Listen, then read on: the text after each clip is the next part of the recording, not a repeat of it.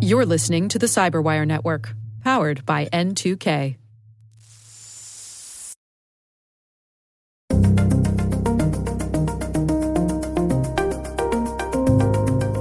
Now, as a universal approach, we can all agree there's a time and a place that's gone, which is where passwords were effective, and now we need to replace it with more strong authentication.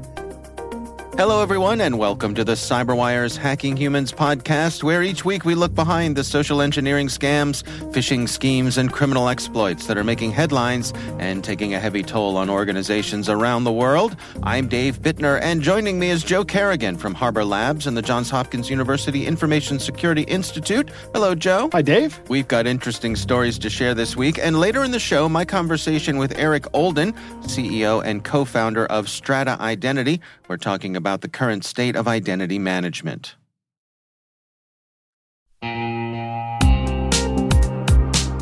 But first, a word from our sponsor, KnowBe4.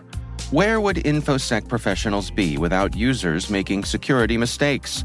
Working less than 60 hours per week, perhaps. Actually having a weekend every so often. We get it.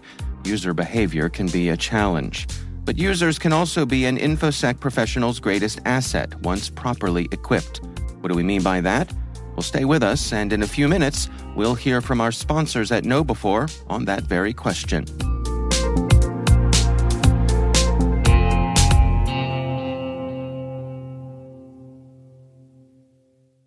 All right, Joe, before we jump into our stories here, we've got a little bit of follow-up. Yes, we do, Dave. We have Michael who writes in with a letter. Do you want to read it? Sure. He says, Dave and Joe, I have listened to the podcast from episode 1, and I am glad that you kept it going after season 1. Well, thank you, Michael. Yep. He says, with a house full of young people, 14 to 25, I play the podcast as we do life around the house with the hope that they will absorb tidbits of understanding. They might never listen to the full podcast. We also talk about scams at the dinner table from time to time. With that said, my kids and my wife, who claims that she is naive in this space, are getting the message. More and more, my family is grasping how bad the internet is. It's really bad. As they are now seeing advertisements on YouTube and other social networks that claim magical results from acne prevention to wealth creation. Before buying almost anything, they ask me, is this really true? And 99% of the time, it is not true. Right. An example is my 19-year-old son wanted a PlayStation at an amazing price. Of course, payment was only accepted via Zelle. He had no clue that all would be lost if he actually attempted to purchase it. While we're getting better at spotting spam and hack attempts in text and email, we're seeing more and more in social media. I encourage everyone to have a more critical eye. Love the show and the spinoff At the Movies. Michael. Well, thank you, Michael. It's very kind of you. Yes. And your son is going to lose all of his money if he zells somebody the is that the verb Zell? I don't like this. Zell. I don't like this this way that we have apps now as verbs. I'll Venmo you the money. I'll Zell you the money. I'll PayPal you. It probably started with Googling things. Right. Yeah. We did it in the 80s. Remember partying? That's Party right. was a noun up until the 80s. Oh, that's interesting. Let's party. You're probably right. Yeah. It's become so normal now, I don't even think about it. Right. My girl likes to party all the time. All right, let's jump into our stories here. I am going to kick things off with a story that I think is a bit of good news in an otherwise bad situation. This is an article from the folks over at Ars Technica written by Ashley Bellinger. Okay. And it's titled, Teens Can Proactively Block Their Nude Images from Instagram or OnlyFans. So this comes from the National Center for Missing and Exploited Children. Familiar with them? Yep, I am. They've been around for decades. Yes, they have. And I guess they were, I'm pretty sure they're the folks who originally were responsible for putting kids' pictures on the sides of milk cartons. Yes, I think so. That sort of thing. Yes. But of course, they've expanded as times have changed and the internet has come. One of the things that they really help with is kids who are being exploited online. And a big part of that is sexual images, nudes, that sort of thing. They maintain a very large list of hashes that match CSAM images. Right. And so what they've pointed out in this article is that between 2019 and 2021, the number of sextortion cases that were reported to them on their tip line has more than doubled. Really? And they said nearly 80% of those cases involve teens suffering financial sextortion, which is pressure to send cash or gift cards with the threat of their images, their sexualized images, being spread around online. Right. Now, you can imagine you're a teenager, you've for whatever reason, you've done what you've done. Right. What's done is done. Yes. But somehow it's spread beyond the party that you had initially intended that image to go to. It probably was never, there probably never was a party the way this, that initial party may not have been who they said they were. Yeah, that's a good point too. Yeah. Right. So once that image gets out there, it's awfully tough to get it back. It is. And one of the problems that the National Center for Missing and Exploited Children has is that with their tip line, they gather information on that line. So in order to use that, you have to share some things. And you can understand why someone who found themselves in this situation doesn't want to share the information. Exactly. Yep. Exactly. So they have recently launched a tool. It's called Take It Down. It had a soft launch in December.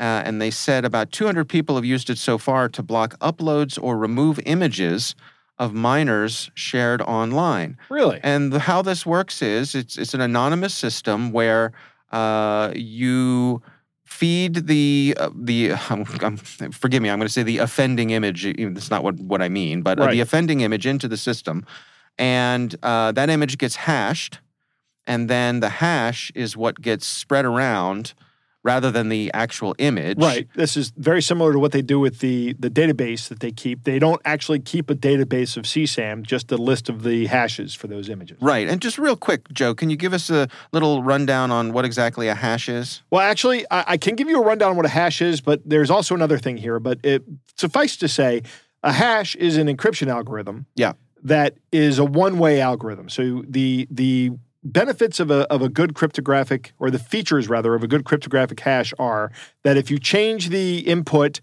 you'll get a completely different output. If you know the output, you can't regenerate the input, and it's very hard to take two inputs and come up with the same output. I see. Now, that's true for cryptographically sound hashes, but I think what the Center for Missing and Exploited Children uses is MD5, which is actually pretty easy to generate collisions. And you'll hear cryptographers say MD5 is useless, but it isn't useless because it has a really interesting feature that is not good for cryptography in that it's fast, but is remarkably good for forensics because you can quickly go through all these files, get their MD5 hashes, find out if any of them match, and then go look at the file that matches. I see. And see if you have an offending image. Right. So that's the idea of what a hash is. And you don't want to use something other than MD5 to do that. You want to be able to do this quickly and then go investigate the matches. So it's that old thing of don't let the perfect be the enemy of the good. Exactly. Yeah. Exactly. Yeah. And MD5 is perfect for forensics. Now, there is another tool out there called, I think it's called PhotoDNA. It's from Microsoft. That is more than just hashing an image, because one of the things about MD5 is if I change one pixel in that image, the hash will be completely different. Okay. Right? Yeah. But with PhotoDNA, that is not the case. Okay. I get something very similar to a hash. It's not actually a hash. Well, I guess you could say it's a hash, but it's a non-reversible representation of that photo that if I start changing little bits of that photo, it'll still come out to something very close to what, or maybe the same as what the PhotoDNA signature is. Huh. Okay. So they might be using PhotoDNA. Well, so this technology has been adopted by some big players here. Meta is using it for Facebook and Instagram, so hard to get much bigger than that. Nope. There's an online networking app called Yubo that's using it. But then also, interestingly, Pornhub and OnlyFans are both participating in this as well. Yeah. Well, these guys are, it's interesting that usually companies that make their money with porn are some of the biggest advocates of the Center for Missing and Exploited Children. Right. And because their business model, they have to walk a very tight legal line. Yeah. And they want nothing to do with anything illegal. Right. And however you feel about it, they're going to do whatever they can do to keep that stuff off their platform because they don't want their business model shut down. Yeah, and I guess it helps their argument for being in business. If they can demonstrate their participation in look at us, like we're good corporate citizens. Right, we're doing this in good faith. Right. Yeah. And you know what? They may be doing it in good faith. I'm not judging their motives, but I'm happy with the outcome. Yeah. So, interesting article here. We'll have a link to this in the show notes. Again, the tool is called Take It Down, and I think it's worth checking out. But maybe it's something to have a conversation if you've got teen kids in your life. Yeah. Something that they might want to know about. Spread the word to their friends. I think the key thing to tell them is that this is now a means of extortion. This is the way people are going after and monetizing the malicious activity on the internet right now. Yeah, it's a really good point, Joe. And this article points out that there have actually been some extreme cases where this sort of thing has led to suicide. Yep, absolutely. Which is the most tragic thing you can imagine. No one doing that. And so I think your point is excellent that to have this conversation to say, there's always hope. Right. Right? And there are tools like this available that can help with this sort of thing. Nobody has to know who you are. There's always hope. Yeah, that's an important thing that there are tools out there that can resolve this issue. You shouldn't be I've said here before, and maybe I'm being too much of an old man here, but don't share nudes with people or people you just are online. Just don't do it. It's bad practice. Right. And here's why it's a bad practice. But in the event that you do, you're right. There is a light at the end of the tunnel. This will not be something that dogs you for the rest of your life. Yeah. You will be one of a great many people who have had this happen to them. Right. It's unfortunate that a great many people have it happen to them.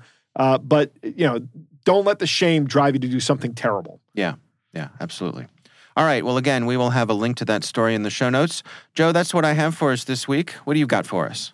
Dave, my story this week comes from David Olive, who sits on the Preparedness Leadership Council. I go to meetings with them sometimes. And Dave sent me this. It is a LinkedIn post by Gary Warner, who's kind of a big deal in the computer forensics industry. Okay. And the LinkedIn post starts off with the question, why do we have so much fraud? Right? Why do we have all this fraud? And the answer is because the fraudsters are getting away with it. And Gary links to a couple of articles. The first one he points to is a post from the House of Lords in England. Okay. Where there is an organization within that government body that's called it's got some act in front of it, but essentially it's the Digital Fraud Committee. Okay. That's the last three words of the committee, Digital Fraud Committee.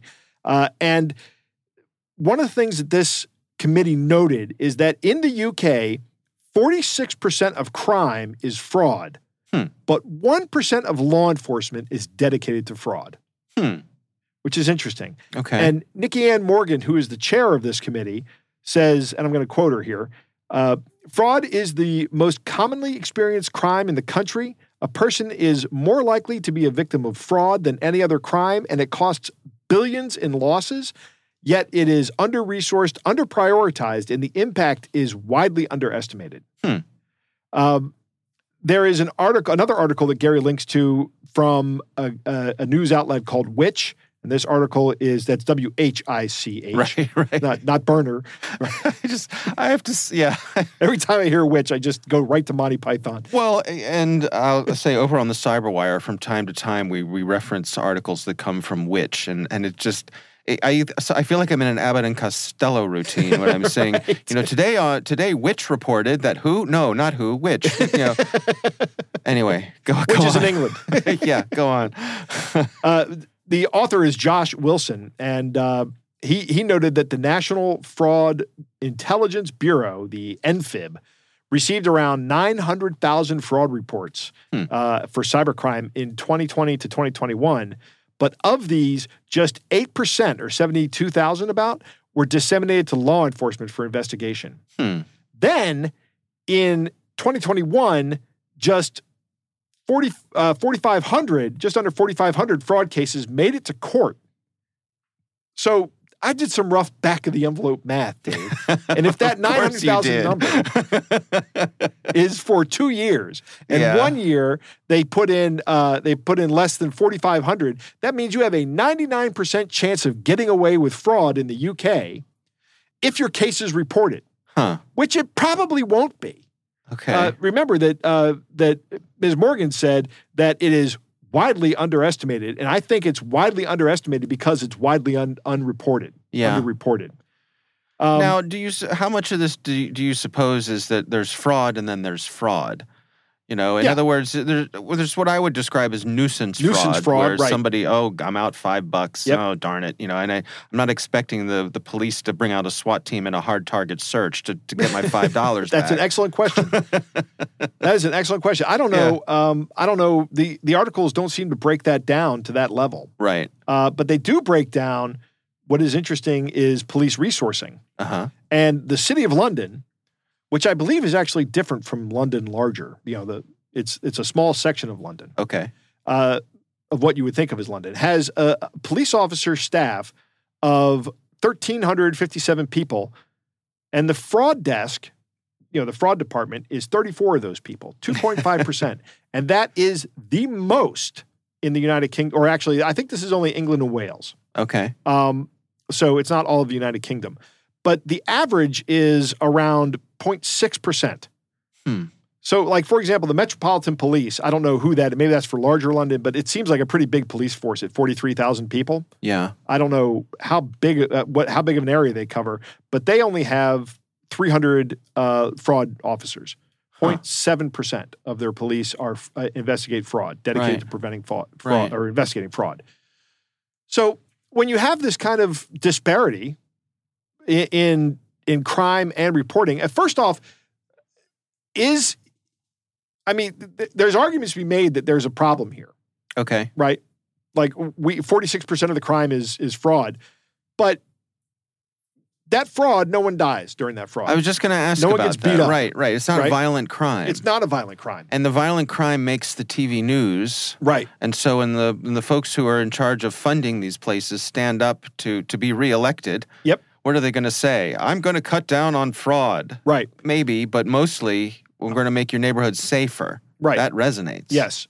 Yeah. And I would bet this is focused almost entirely on England and Wales. I would bet that if we did an investigation or somebody did some reporting on this in the United States, we'd find something very similar here. Yeah. And for very similar reasons, I think. Yeah. And we talk about how devastating it is to be physically assaulted. Mm-hmm. I have a friend of a friend who had that happen to him and still hasn't fully recovered from it. Sure. And the issue is, well, what about the people who have lost $100,000? Mm-hmm. What about the old lady that loses her entire life savings? She is never going to recover from that either. Right. That is a financial end, the financial end of the road, or at least a significant change in the road for that person. Yeah. These are devastating crimes. You're right. When somebody scams you out of $5, nobody should come looking for that. But maybe there should be a cap. If someone scams you out of more than 10 grand, mm-hmm. or I guess it's pounds here, right? 10,000 pounds. Right. That these things will be investigated, at least to some level. And there may be. I don't know what the threshold is for example, right. If you call your local FBI office, which they encourage you to do. Or they encourage you to make a complaint with the Internet Crime Complaint Center. Right. Which you may never hear back from. Right. But they use it for keeping statistics. Right. And maybe for doing data analytics. What is the threshold at which you will get a callback from your local field office? It's an excellent question. I don't know. I'll have to ask that question. Let's see if I can get an answer to that. To the next FBI person. I know some folks in the FBI. Yeah. That's good.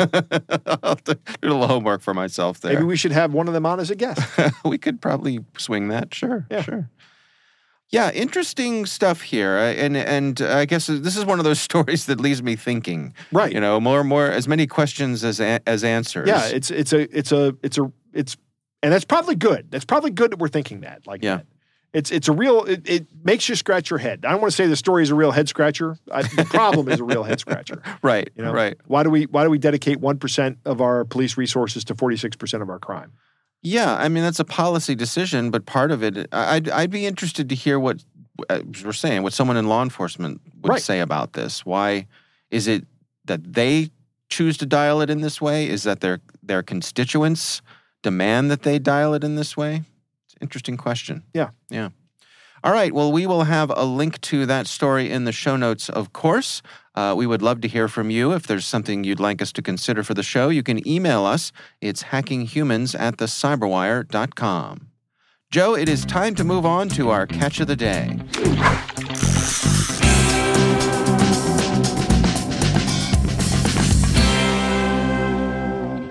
Dave, our catch of the day comes from Sean, who writes, I'm an avid listener of many CyberWire podcasts, which is great. Yeah, good. We'd love to hear that. As a security leader with a background in social sciences, I particularly enjoy Hacking Humans, CSO Perspectives, and 8th Layer Insights. That's Perry Carpenter's podcast. And CSO Perspectives is Rick Howard's, right? Yep. I learned something new and noteworthy from every show, and I am frequently able to put them immediately into practice in my professional and personal lives. So many thanks to the entire CyberWire team. I received the attached message from, quote, Meta Resources recruiter informing me of an open CISO lead role. Okay. So, and it's what's interesting is that it begins with his name. Yeah, but also that, I mean, a CISO, like, this is swinging for the fences. Right. Right? Batting for six, as they say. Right. If you're trying to scam a CISO, which is a top-level cybersecurity professional, right? Like, okay. Well, here's the email. It says, Dear Sean, hi, we are MRG, a recruitment agency based in U.S. We have an upcoming opening for Chief Information Security Officer lead role with one of the well-renowned bank in the world, based in the USA. While going through your LinkedIn profile, we thought you might be interested. Please go through the attached JD and revert back to us with confirmation about the interest for the role. Also, kindly send us your updated resume, maximum of 3 pages, and information below to start process for your application. What is your current residency city and country? Are you authorized to work for any employer or on a contract in your current residency? As this is a contract role, would you be able to commence this contract on C2C? How many years of experience do you have leading IT security systems? Brief us about your experience of end-to-end assessments and remediation projects resulting from company M&A activities. Are you proficient in developing physical and digital security protocols and procedures? When can you be available to join if selected? Please provide your best callback number. What is your desired compensation? Do you provide us right to represent you to our client? Meta Resources Group is a professional service provider firm that has been offering expertise in IT consulting, staffing, and recruitment and offshore IT services based on the latest market and technological trends. Combining the years of experience and knowledge of certified staff, innovative mindsets, and implementation of upgraded technologies, Meta Resources Group has been the partner of all business genres with an exceptional capacity in leading technologies for enterprises. Our client is a division of world's second-largest pharmaceutical company who are about to expand business in 17 new markets worldwide, having over 150 open positions in diverse roles to fill in. I thought it was a bank. Did he say bank to start with? I think he did. You may find more about us at this website. Best regards, recruitment team, Meta Resources Group. So this came as an email attachment that Sean sent along, and it actually has the PDF for the job description, and the title of the job description is Chief Information Security Officer Lead / Project Manager. I don't know who wrote that, but it's just like word salad, right? If you're the Chief Information Security Officer, you're not a lead, you're a chief. You're actually part of the C-suite, right? Right. You're an officer in that company. Right. And that has certain, depending on what kind of company you have, that has certain obligations that go along with it. Yes. You're probably also not a project manager. Project managers work for you. Right. Right? Especially at large organizations like banks. This doesn't make any sense to me. No. If somebody sent me, this is why I don't work with third-party recruiters anymore, Dave, because so many things I get from them look exactly like this. Right. Right. Yeah. All right. Well, our thanks to Sean for sending that in to us. Again, we would love to hear from you. Our email is hackinghumans@thecyberwire.com.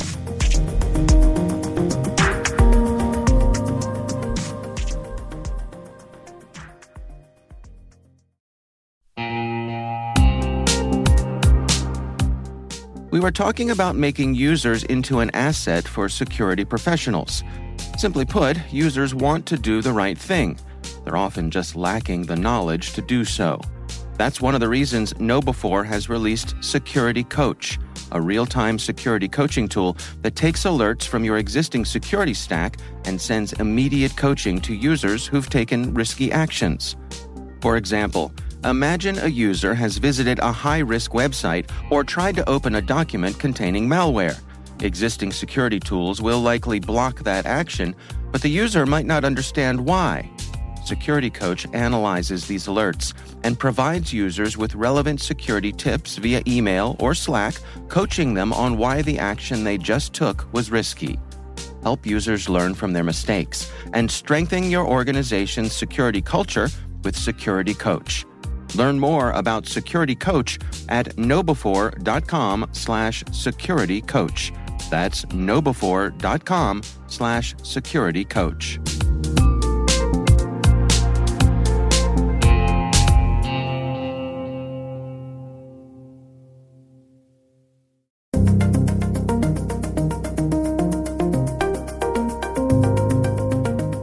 Joe, I recently had the pleasure of speaking with Eric Olden. He is CEO and co-founder of Strata Identity, and we're talking about the current state of identity management.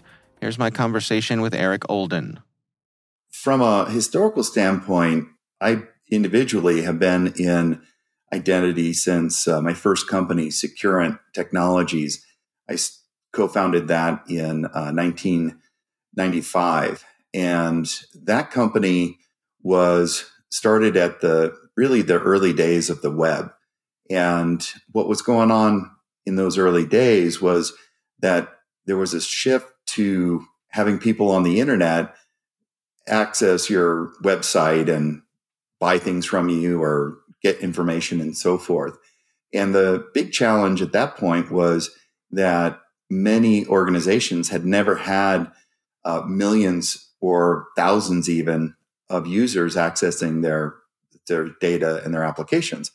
And so a need arose for how do you manage the way that people access applications and data and do that at scale. So the first generation of identity management really came up in that era to solve the problem of doing security at scale. Then as the market and technology evolved in the early 2000s, we started to see more and more of the complexity come in. And that meant that instead of just having a single idea of how a user gets into an application or a website where one size fits all, there was a whole lot more complexity introduced because companies needed to be more specific and granular about who can access what. And that meant that identity management started to become more sophisticated as well. And that evolved beyond things like single sign-on to include authentication and access control and authorization and auditing. So in that first generation, we really saw scale and then complexity come in. And then if you go a little bit further into the future, around 2006, I started my second company called Simplified, and we were helping companies deal with the move to software as a service, where now the applications were run by a third party. And that meant that you needed to find a way to have standards that could span different organizations. And I was part of the group that co-authored a standard called SAML, or Security Assertion Markup Language. And what that was really doing was created a new notion called identity federation. And what we were doing with that was making trust work across the internet between organizations. And you saw a rise in how users would access SaaS applications. And that second wave was really interesting because it coincided with a lot more this confidence that organizations would have that data needs to reside outside of their firewall. outside of the perimeter. Then if you scale it to fast forward to kind of modern times where the cloud becomes the main idea of where you're going to run your computing. And a lot of this was accelerated with COVID in the pandemic, where everybody had to work remote. And so all of a sudden, all of your applications and all of your data and all of your users were now anywhere on the internet.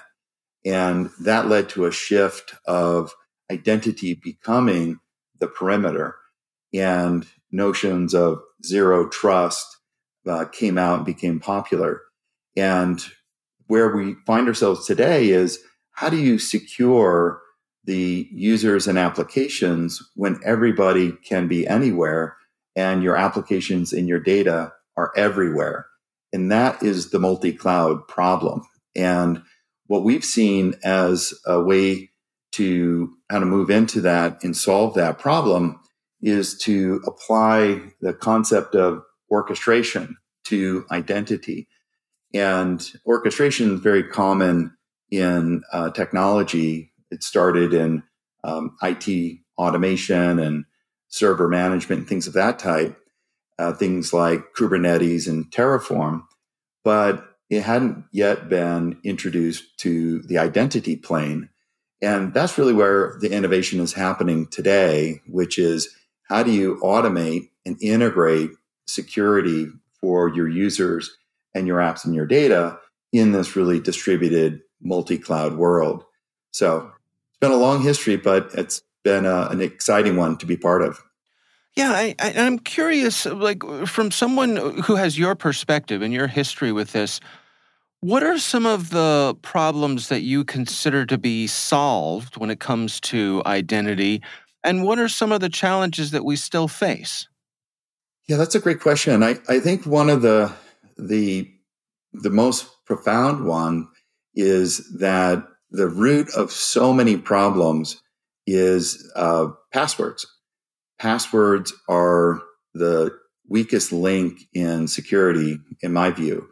And the reason for that is that it's so easy to use social engineering and phishing to steal somebody's, basically trick them into providing their password.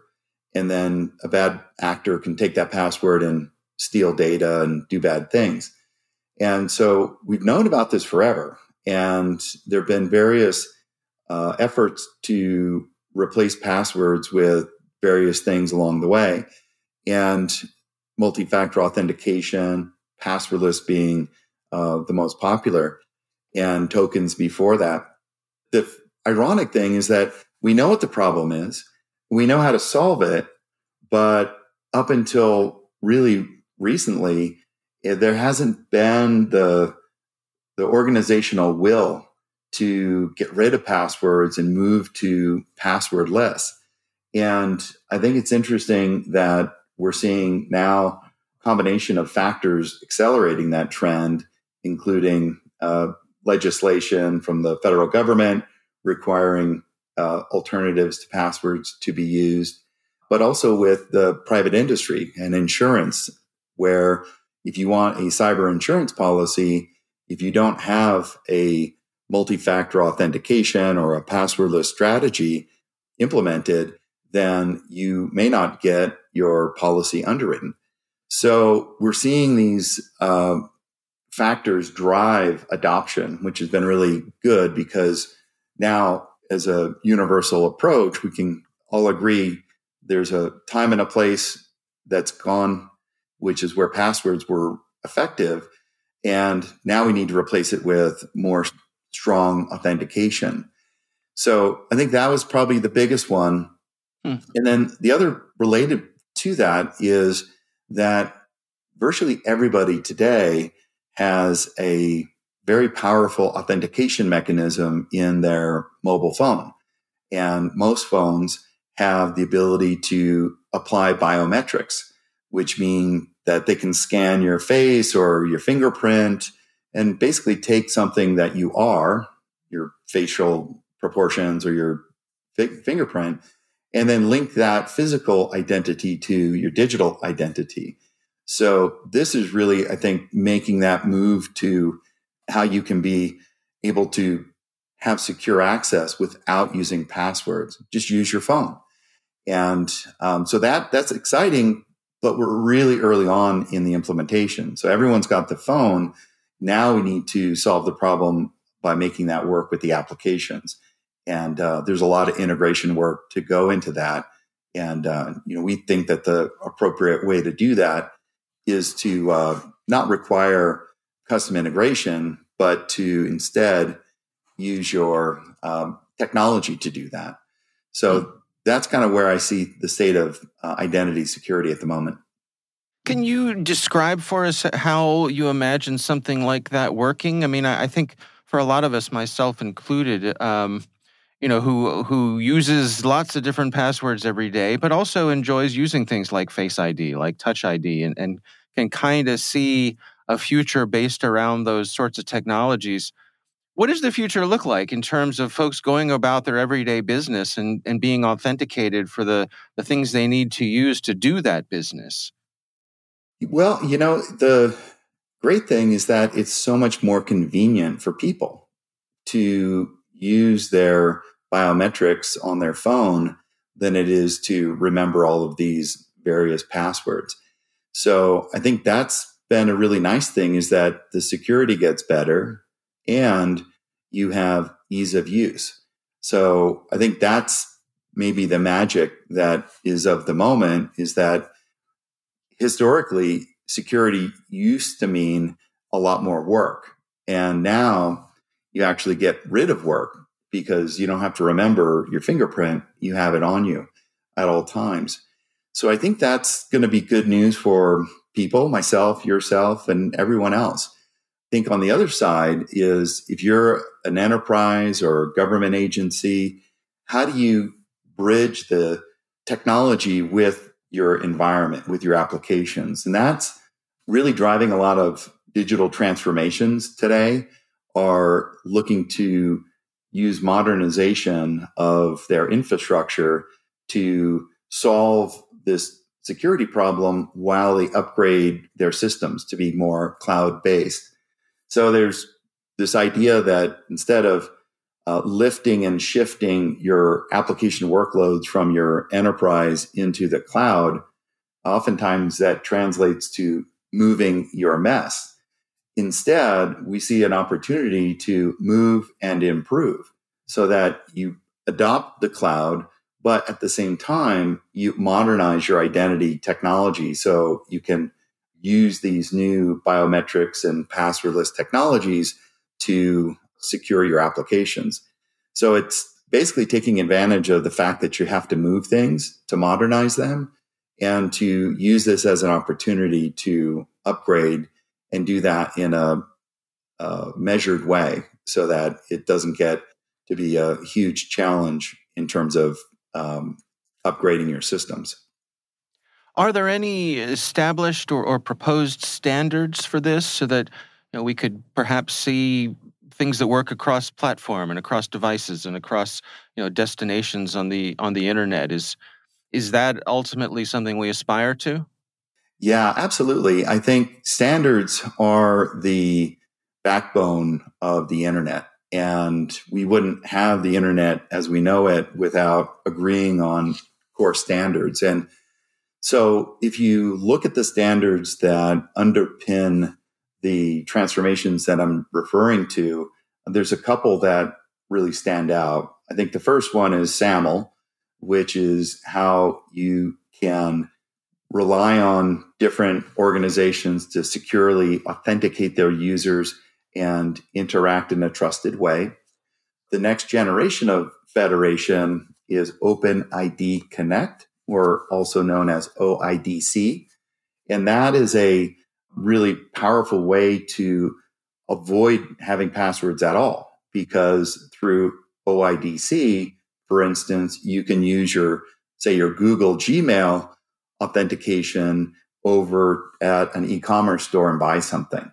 So you don't have to have a password at the store, because you can use your identity at Google through this OIDC standard to authenticate you at the store. On the authentication side, there is a really interesting standard called FIDO, F-I-D-O. And what FIDO stands for, basically what FIDO does is makes the authentication mechanism itself open so that no one vendor controls how the authentication process works. And so you have FIDO and now FIDO 2, which is the next version of it, allowing you to mix and match different authentication technologies without rewriting your applications. So that's been a really big and powerful capability. And you can see it in this new technology that's coming out called passkeys, which are really very compelling because they avoid passwords and they're supported by the major platform vendors like Apple and Microsoft and Google. And what that allows you to do is basically to use your identity in these other platforms in a similar way as OIDC, but to use this in a more ubiquitous way. And you can link that with a device. So passkeys and FIDO are really interesting. And then the last one, I think, is one that I'm personally very involved with, which is the Identity Query Language, or IDQL.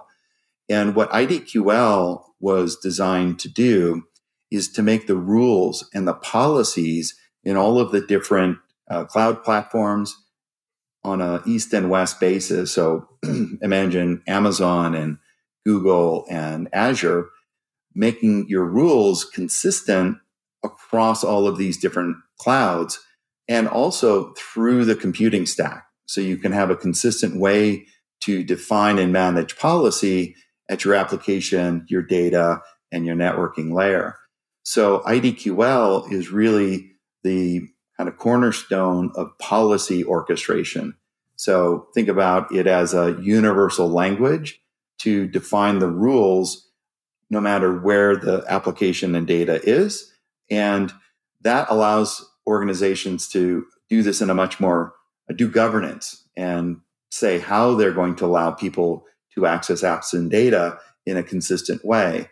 And so there's a open source project that we helped get off the ground called Hexa, Hexa, and it's now part of the CNCF, which is an open source body that a lot of people know for Kubernetes and OpenTelemetry. So the standards, they're all coming together from SAML, OpenID Connect to FIDO and passkeys and now IDQL. And that's really how to think about standards and identity in this complex distributed world.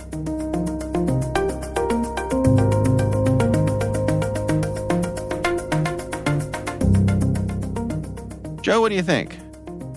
Really interesting. The identity thing is, I think of it as how do you prove that somebody is who they say they are? Right. And how do you do that at scale? Right. Right. Right. Which is a real problem. Yeah. The identity management, initially we were just talking about doing the AAA, the authorization, the authentication first, authorization second, auditing all the while. Right. And there's some people use a different A for auditing, and I can't remember what it is, but It essentially is the same thing. It's just creating an audit trail. And then the question becomes, what do you do when you start relying on other people to attest to someone's identity? Right. Right. And we do that with the Google Authenticator or Google Authentication accounts. Are there any accounts that you use? You just log in, you say, use my Google identity? I used to go down that path, but after years ago being burned by Facebook, I'm not falling for that again. Yeah. Right. Right. I'm not falling for that trick. No. So many great jokes end with that punchline. Just upload my entire address book? Well, sure. That's another one. That'll be so convenient for me to connect with my friends. Why not? I one time had somebody interview me for a job that was looking for somebody that was to develop apps to go out and do just that. Yeah. I was like, I'm not working for you. Good for you. In fact, after this interview, I'm going to go take a shower. That's gross. Okay. There was no infrastructure like this 25 years ago. There was, everybody had their own username and password. You really didn't know who they were.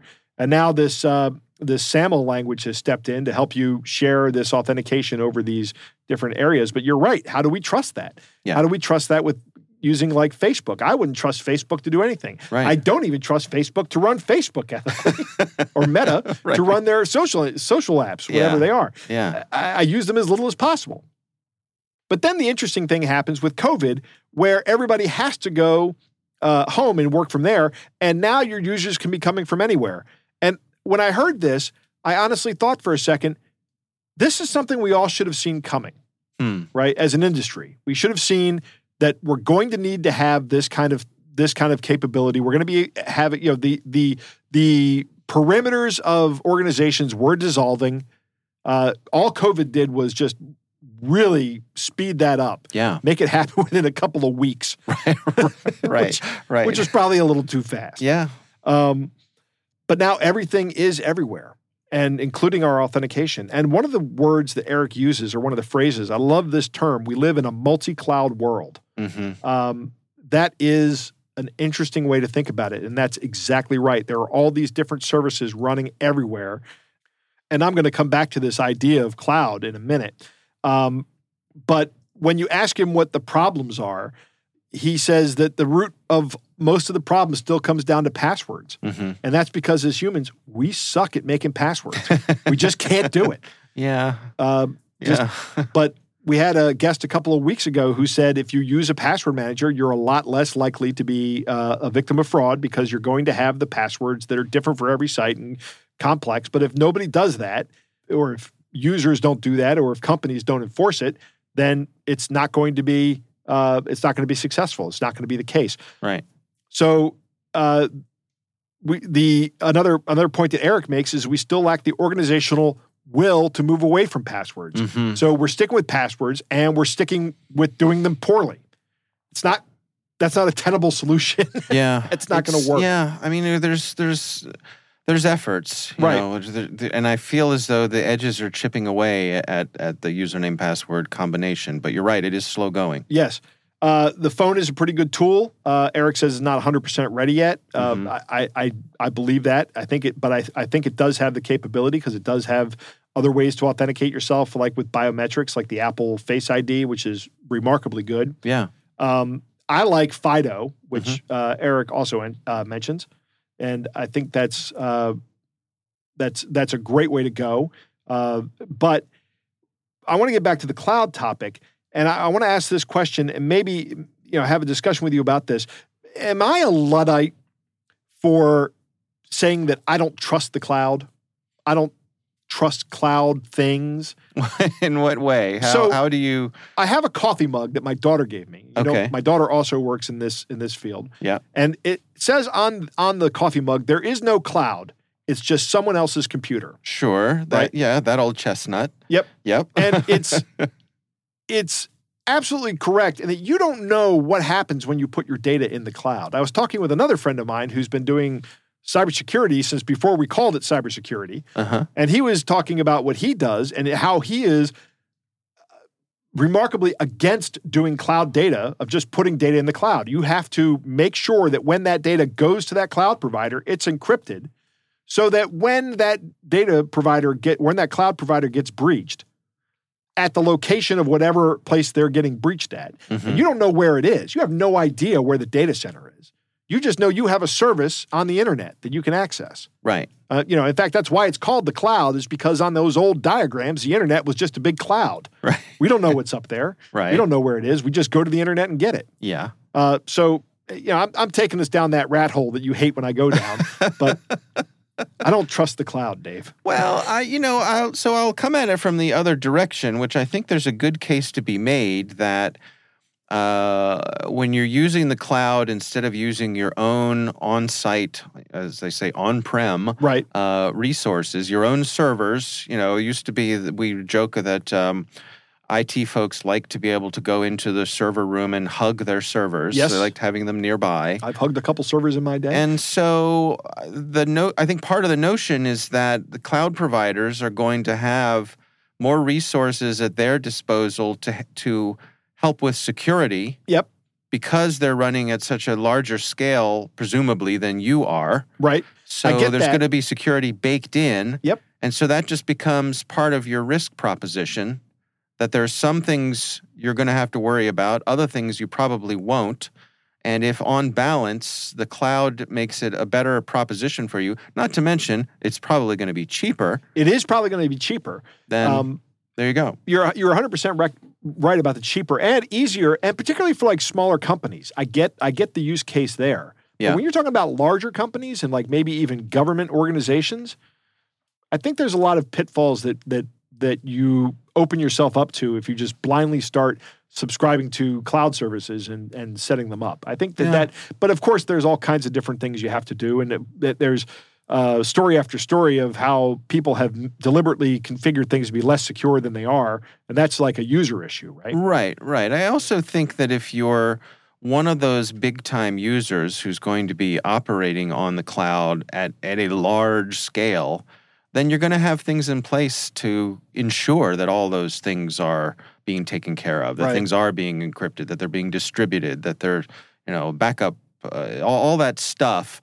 You're going to be asking those questions before you sign that check that has a lot of zeros in it. Right. So am I a Luddite or not? No, you're not a Luddite. You just have a healthy dose of paranoia and skepticism. No, I think I have more than a healthy dose. All right. Well, our thanks once again to Eric Olden for joining us. Again, he is the CEO and co-founder of Strata Identity, and we do appreciate him taking the time for us today.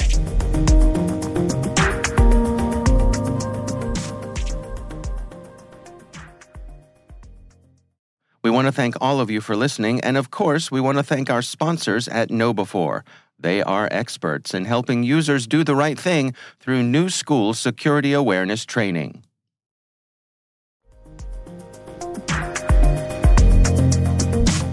That is our show. We want to thank all of you for listening. Our thanks to Harbor Labs and the Johns Hopkins University Information Security Institute for their participation.